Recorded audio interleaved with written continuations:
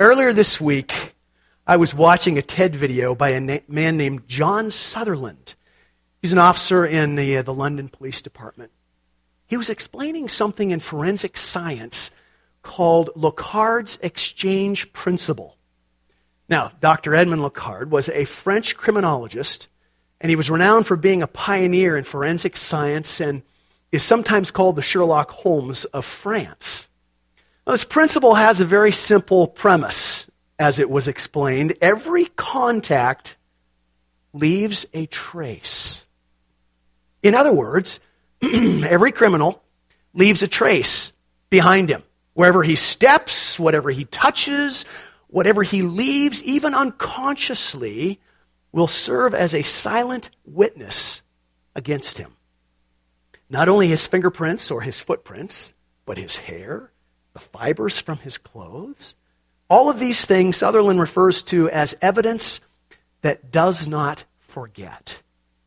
And then he went on in this talk to explain how this principle has challenged him to realize that it's not just forensic science, but it applies to all human relationships. He makes the case that every time two people come into contact with one another, an exchange takes place. Whether between lifelong friends or passing strangers, we encourage, we ignore, we hold out a hand, we withdraw it, we move closer, we move away, we bless or we curse, and every single contact, he says, leaves a trace. So the way that we treat and regard one another matters. Officer Sutherland says, it really, really matters. And so as we have lived through yet another week with more tension and violence between people, it is confirmation of that truth. The way we treat one another really does matter. So this morning we're going to look at an Old Testament character that never heard of the Locard exchange principle, but indeed left quite a trace. In fact, an enormous positive mark, it would seem, upon everyone with whom she had an exchange. It's a woman by the name of Ruth. I'll bet you've heard of her. As we have tracked through the Old Testament and looked at different individuals this summer, remember, we're asking those questions. What do we learn about God in this story? What do we learn about ourselves? Ruth left quite a mark. We find that there's an entire book, 4 chapters, but albeit an entire book, named after her, one of only 2 in the Bible with a woman's name.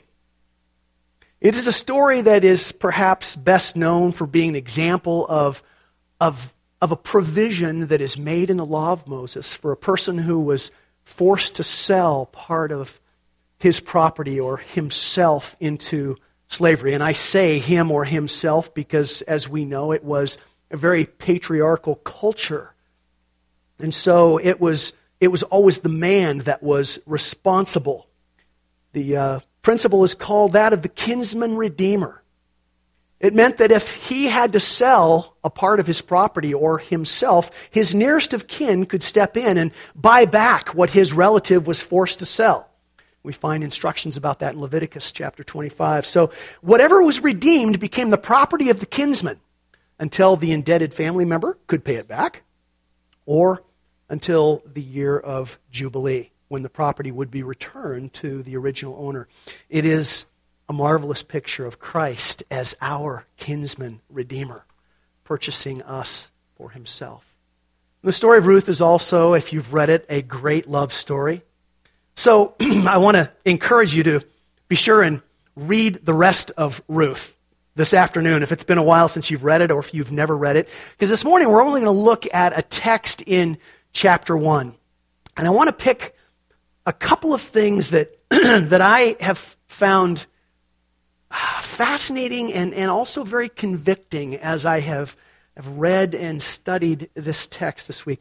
Neither one of them has to do with kinsman redeemer or the concept of love story. It's a bit of a different spin on Ruth. Dave may, in fact, go back to the Department of Ministry and say, my colleague is a heretic. But Dave, I got to tell you, the more I've thought about this, I think I'm right. But that's what all heretics have thought throughout the centuries. Yeah, I'm going against the flow, but I'm right. So my apologies I gave to Rick earlier. Rick Baldacci, this is his favorite Old Testament story. The story of Ruth is set during the time of the Judges. It was a period of probably 300 to 400 years between the death of Joshua, the conquering of the land of Canaan by the people of Israel, until the rise of King Saul. And the record of the Judges shows us that it was a time of real moral bankruptcy.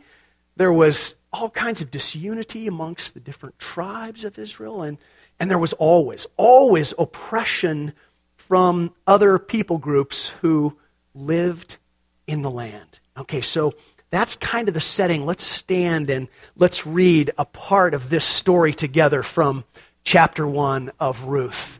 Here we go. In the days when the judges ruled, there was a famine in the land.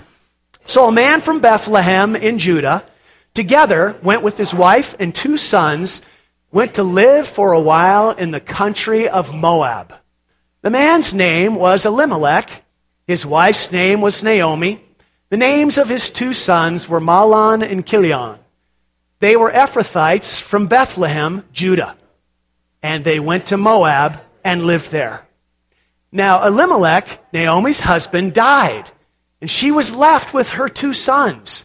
They married Moabite women, one named Orpah and the other Ruth. After they had lived there about 10 years, both Mahlon and Chilion also died, and Naomi was left without her 2 sons and her husband. When Naomi heard in Moab that the Lord had come to the aid of his people by providing food for them, she and her daughters-in-law prepared to return home from there. With her 2 daughters-in-law, she left the place where she had been living and set out on the road that would take them back to the land of Judah. Then Naomi said to her 2 daughters-in-law, "Go back, each of you, to your mother's home. May the Lord show you kindness as you have shown kindness to your dead husbands and to me. May the Lord grant that each of you will find rest in the home of another husband." Then she kissed them goodbye, and they wept aloud and said to her, "We will go back with you to your people." But Naomi said, "Return home, my daughters. Why would you come with me? Am I going to have any more sons who could become your husbands? Return home, my daughters. I am too old to have another husband. Even if I thought there was still hope for me, even if I had a husband tonight and then gave birth to 2 sons, would you wait until they grew up? Would you remain unmarried for them? No, my daughters. It is more bitter for me than for you, because the Lord's hand has turned against me." At this they wept aloud again. Then Orpah kissed her mother-in-law goodbye, but Ruth clung to her. "Look," said Naomi, "your sister-in-law is going back to her people and her gods. Go back with her." But Ruth replied, "Don't urge me to leave you or to turn back from you. Where you go, I will go. And where you stay, I will stay. Your people will be my people, and your God, my God. Where you die, I will die, and there I will be buried. May the Lord deal with me, be it ever so severely, if even death separates you and me." When Naomi realized that Ruth was determined to go with her, she stopped urging her. So the 2 women went on until they came to Bethlehem. My sisters and brothers, this is the word of the Lord. Amen. Go ahead and be seated. She was a stubborn woman, that Ruth. More stubborn than her mother-in-law. So the story begins, we've read, with Elimelech, his wife Naomi, and their 2 sons left their town of Bethlehem in Judah and went to Moab because of a famine in their land.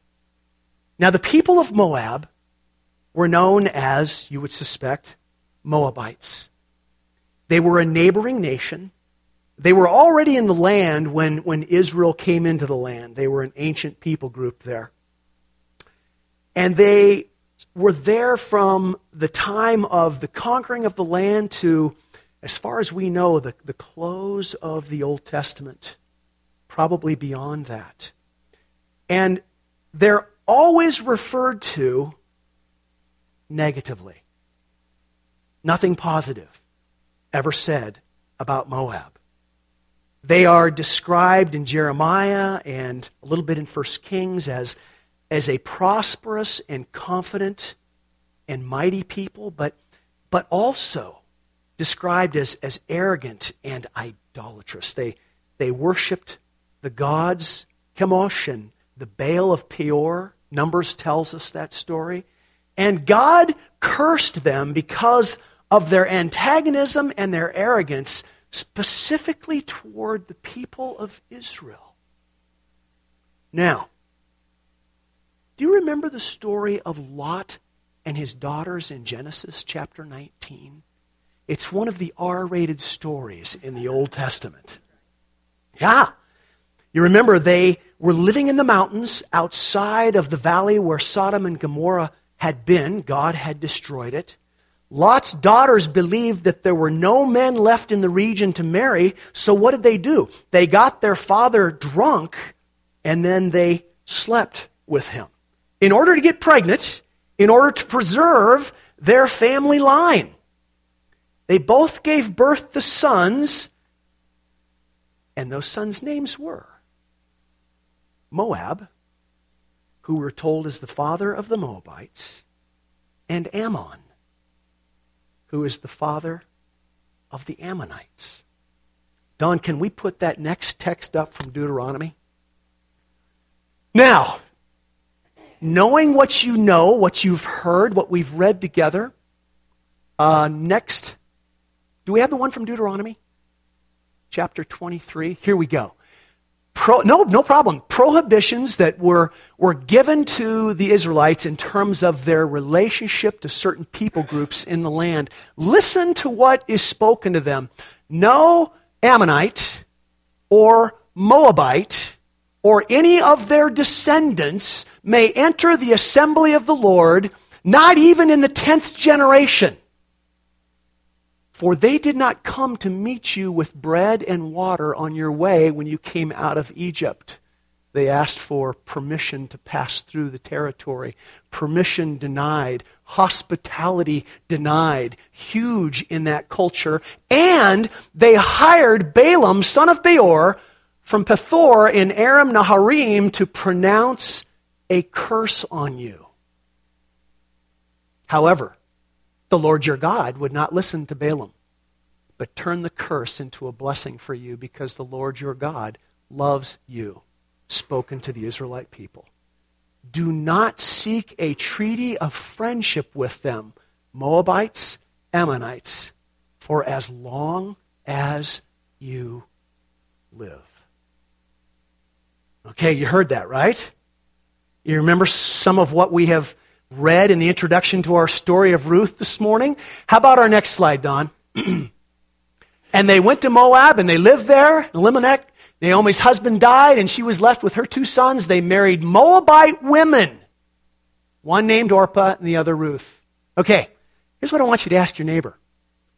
What are we, the readers of this story, to make of Ruth being a Moabite? Now, if you've read the whole story of Ruth, which we don't have time to do this morning and talk about, you know that Ruth is the hero in the story. It's an incredible story. So what are we, the readers of the story, to make of Ruth, the hero, being a Moabite? Ask your neighbor what they think. There was not the normal level of enthusiastic conversation happening here this morning. What do you think? What do you think? Ooh. Now, don't be getting personal here. You got the package deal. You remember he wasn't the first choice.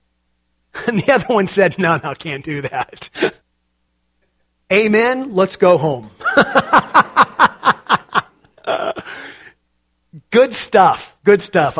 You're tracking along the lines that I think are important for us to track. You know, there's some belief in some of the older Jewish rabbinical traditions that suggest the reason that Ruth's 2 sons died was punishment for marrying Moabite women. Now, the writer of the story doesn't give us any hint towards that, but given what we read in Deuteronomy 23, that's not unreasonable. It's also fascinating to read some of the commentaries and some of the opinions on the blessings that came to Ruth, though she was a member of that cursed Moabite people. Go figure. And more than just some blessings. Are you aware of who her great-grandson was? King David. And that's laid out for us in Matthew's genealogy, where he comes to the end, Jesus, and has shown us the genealogy of Jesus and all of the generations that led up to the birth of Christ. Personally, I could not help thinking all week long that the writer of the story, and we don't know who wrote Ruth. The writer, I think, wants us to think about a couple of truths that really need to grab our hearts and shape the way that we live, Lord willing, on a daily basis. So, if I can talk about 2 lessons from Ruth, I want to say it this way. There is one lesson that comes from the story of Ruth, and there is one lesson that I think comes from the woman of Ruth. The lesson from the story is one that we know, and you've hit on it in your comments. Right on. But it's good to be reminded, maybe even more so in these days in which we find ourselves living with tension and stuff just rising up all the time. You know, another week of what feels like is in some ways becoming the new normal. Tensions and verbalizing and political posturing and violence. And I need to make a confession to you that I made to the Wednesday night prayer group. And I don't like saying these kinds of things about myself, but I want you to know, because this first point really hits home with me. When I read about groups like the KKK, the neo-Nazis, the white supremacist groups, I don't think nice things about those groups. To be truthful, I find that what starts to rise up in my spirit is a hatred for the hatred that they show to other people. It's just like this switch that's almost automatic. I feel such disgust for those groups. And to be boldly honest, I want to put groups like that into the Moabite category. Surely, God must think them disgusting and will deal with them in a way that I think they deserve to be dealt with. I know that God loves them. But the thought, and I'm just being boldly honest here, there are times when the thought of God redeeming them and pardoning their sin is not what I have in mind for what God needs to do with them. And I share that with you because when I give you this lesson 1, I wrestle with it. God's redeeming grace knows no bounds. God's redeeming grace knows no bounds, period. Here is a story that begins in direct, if not disobedience, at least disregard to what God has said. Two young men who I'm guessing probably knew better. A father who probably knew better, who it seems may have shirked his responsibility to challenge his sons about their marital choices. Come to think of it, what the heck were they doing in Moab to begin with? But what does God do? Now, it may be possible that the rabbis are right and he did deal harshly with those who knew better. Scripture doesn't tell us. But what God does do is deal graciously with the Moabite. You know, you're tempted to say, come on, Lord, just one little mistake. And he deals graciously with the Moabite. The one who didn't know better. And the reality of this is that God is at work in the lives of people, even now, who I don't think deserve it. Perhaps you can share that sentiment. People everywhere that do not know better, people that just ought not to be treated well.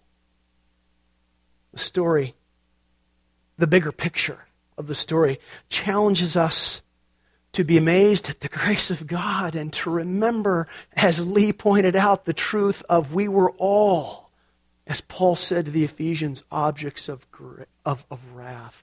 But God, who is great in love and grace, made us trophies for His glory.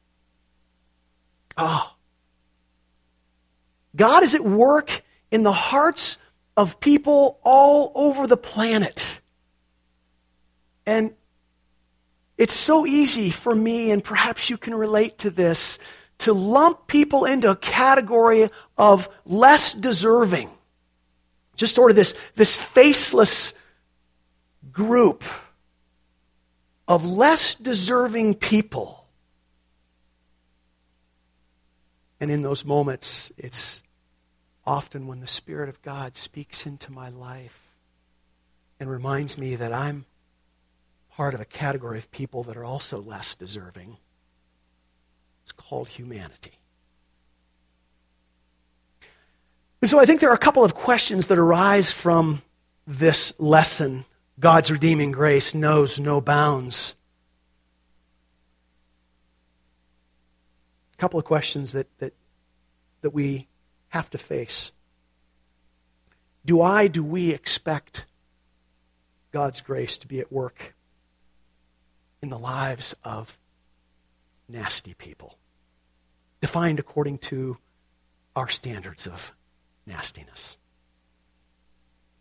Do we expect God to be at work in their lives? And if I believe that, and Scripture forces us to believe that with stories like this one, if I believe that, am I willing to see them as loved by God, one person at a time, and am I willing to put down my guard when it comes to being used by God, possibly in their lives? It's one thing to give mental assent to God's grace being at work in the lives of these people who I don't like or approve of. But am I willing to reckon with the possibility that perhaps God is wanting to use me in some way in their lives? Do we want to be a part of God's redemptive work in human hearts according to His work and His time frame and His glorious plan? Or will we miss out because we have our personal boundaries and our personal limits? God's redeeming grace knows no bounds. That is great cause for rejoicing, and it is greatly troubling.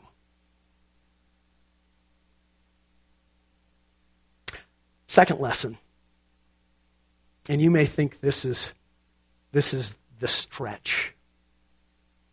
This is what Dave will be calling Chicago about. But when the idea first came to me, I thought, no, but it wouldn't let up as I read and prayed and thought through the text. This is a lesson from Ruth, the woman, the individual. The lesson is to become like her.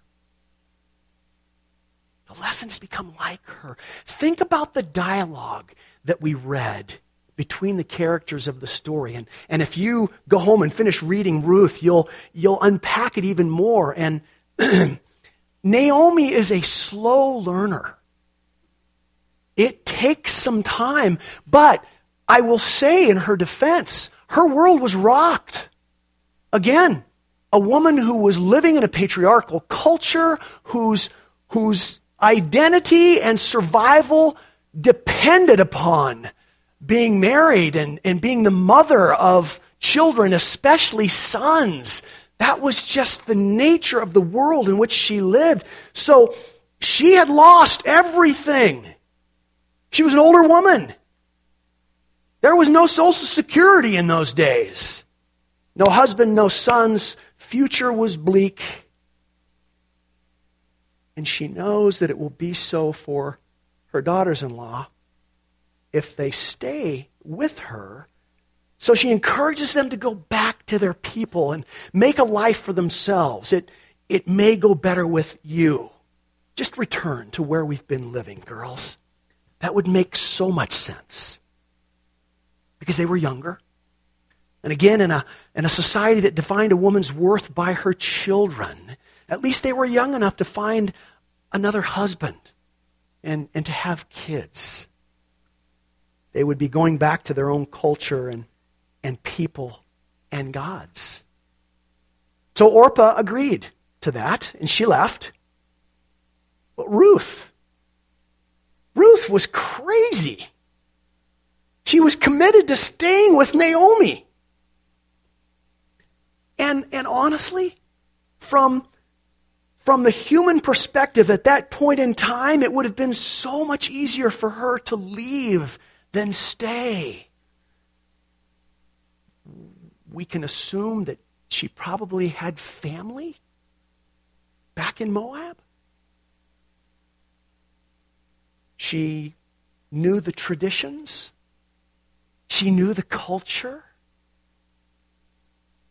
Might have been things as seemingly insignificant as food preferences. Maybe language. The traditions of the people. And Ruth chose to go with her mother-in-law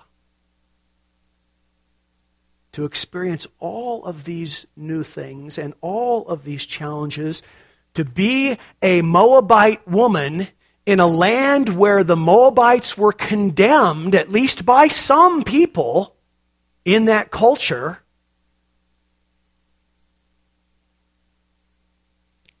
It would have made so much sense for her to leave. And I can't help but think that leaving would have been easier than staying in some ways. But she made the choice to stay. And how do we explain this? Once again, I camp on God's grace. It's interesting to read the commentators and the scholars. They try to as I mentioned earlier, try to figure out the blessing. How is it that Ruth, the foreigner, the cursed Moabite, gets included into the lineage of Jesus, great-grandmother of King David? A lot of different speculations on that, but I think the one that makes the most sense, and I think strikes home for me and hopefully for us, is that when Ruth left to go with Naomi, she was leaving everything behind for the sake of her mother-in-law. She gave up her practices. She gave up her traditions. She gave up her cultural background. She gave up her gods. And in the ancient culture, the people often thought, N.T. Wright does a great job with this in his book that our Connect group has been reading. The God was only the God of the certain land in which they lived. And so as she left Moab, she was leaving behind her gods. I think that's significant. God's grace was at work in her life, and she was willing to leave behind those things that she cherished and was counted by God and blessed by God, obviously, as an Israelite. Her heart had changed by the grace of God. Do you see the story within the story here? And the foreigner by God's grace does what is honorable and exceedingly noble in the eyes of God. The foreigner does that which God calls you and me as His people to do on a daily basis. We have been called to follow after Jesus and to leave behind those things that are so familiar and so known and so comfortable. Those things where, if we allow ourselves to really be open to the scrutiny of the Spirit in our lives, those things that perhaps have become gods to us. Things that bring us security. Things that bring us comfort. Things that bring us a sense of safety and certainty. And I think what we can take from this story, again, not that the story itself talks about it, but I feel that there's a sense of permission that we can have when we recognize that God takes the foreigner to remind us of who He has called us as His people to be. And are we willing to take those steps? Are we willing to leave behind? Am I willing to see those groups that cause me such feelings of disgust and angst? Am I willing to recognize that they are individuals who are created in the image of God and loved by Him and in desperate need of redemption in the same way that I was, in the same way that you were, whether or not we realized it until later? Wow, what God has done. Do you know Ruth's name is derived from a couple of Hebrew words? One means friend or friendship, and another means to water abundantly. Wow. Isn't that what Ruth did? She befriended and she watered Naomi's life abundantly. My brothers and my sisters,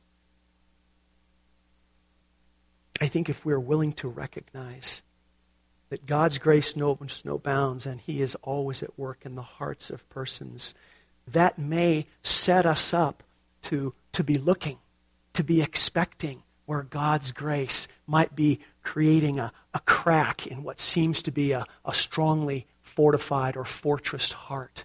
That God's grace may be creating thinking in the mind of a person that is unlike things that they have thought before. That God's grace is beginning to draw a person in our lives who we would rather have nothing to do with. Person who we would just rather not face, rather not deal with. Everything that they stand for is hurtful in our lives and disgusting to us. Is it possible, if we embrace that God's grace is always at work, we might even find ourselves looking for signs of overthrow? Signs that God is at work, about to topple their kingdom for His glory.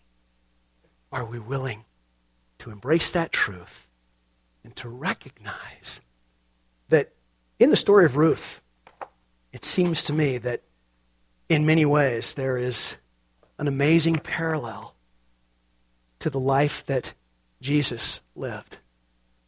We think of what Paul says about Jesus in Philippians 2, and he left the glories of heaven and and came to this broken world. And he didn't live aloofly. He mixed it up, rolled up his sleeves and walked into the mess, and lived a life of refreshment and friendship, leading to the redemption of many. Praise team, come on up and prepare to lead us as we respond this morning. Allow me to pray for us as they come. Father, we are grateful this morning for your word, grateful for the story of Ruth, amazed at your abundant grace that was at work in Ruth's life long before she had an awareness of it, long before she ever embraced you as her God. And yet we look at the end of the story and we look at the lineage of Jesus and we recognize that in that Moabite woman you did an amazing work. Another trophy redeemed by you for your great glory. And we are challenged, Father, to embrace that you are still doing that, and that you are doing that in the lives of people for whom we can't imagine redemption. And so we thank you. Thank you, and ask that you would remind us day in and day out, as often as is necessary, that we too were part of an unsavory group called humanity in desperate need of redemption. We who so easily compare our sin with others and rationalize it and make ourselves more comfortable. Oh God, remind us, sin is sin. And it's for that sin that Jesus willingly hung on the cross to redeem us and to save us from ourselves. Save us from our rejection of wanting to be God in your place. We ask that you would be at work in our hearts and our lives so that we might be willing participants wherever, whenever you might choose to call us into your redemptive work in the lives of others, we ask in Jesus' name.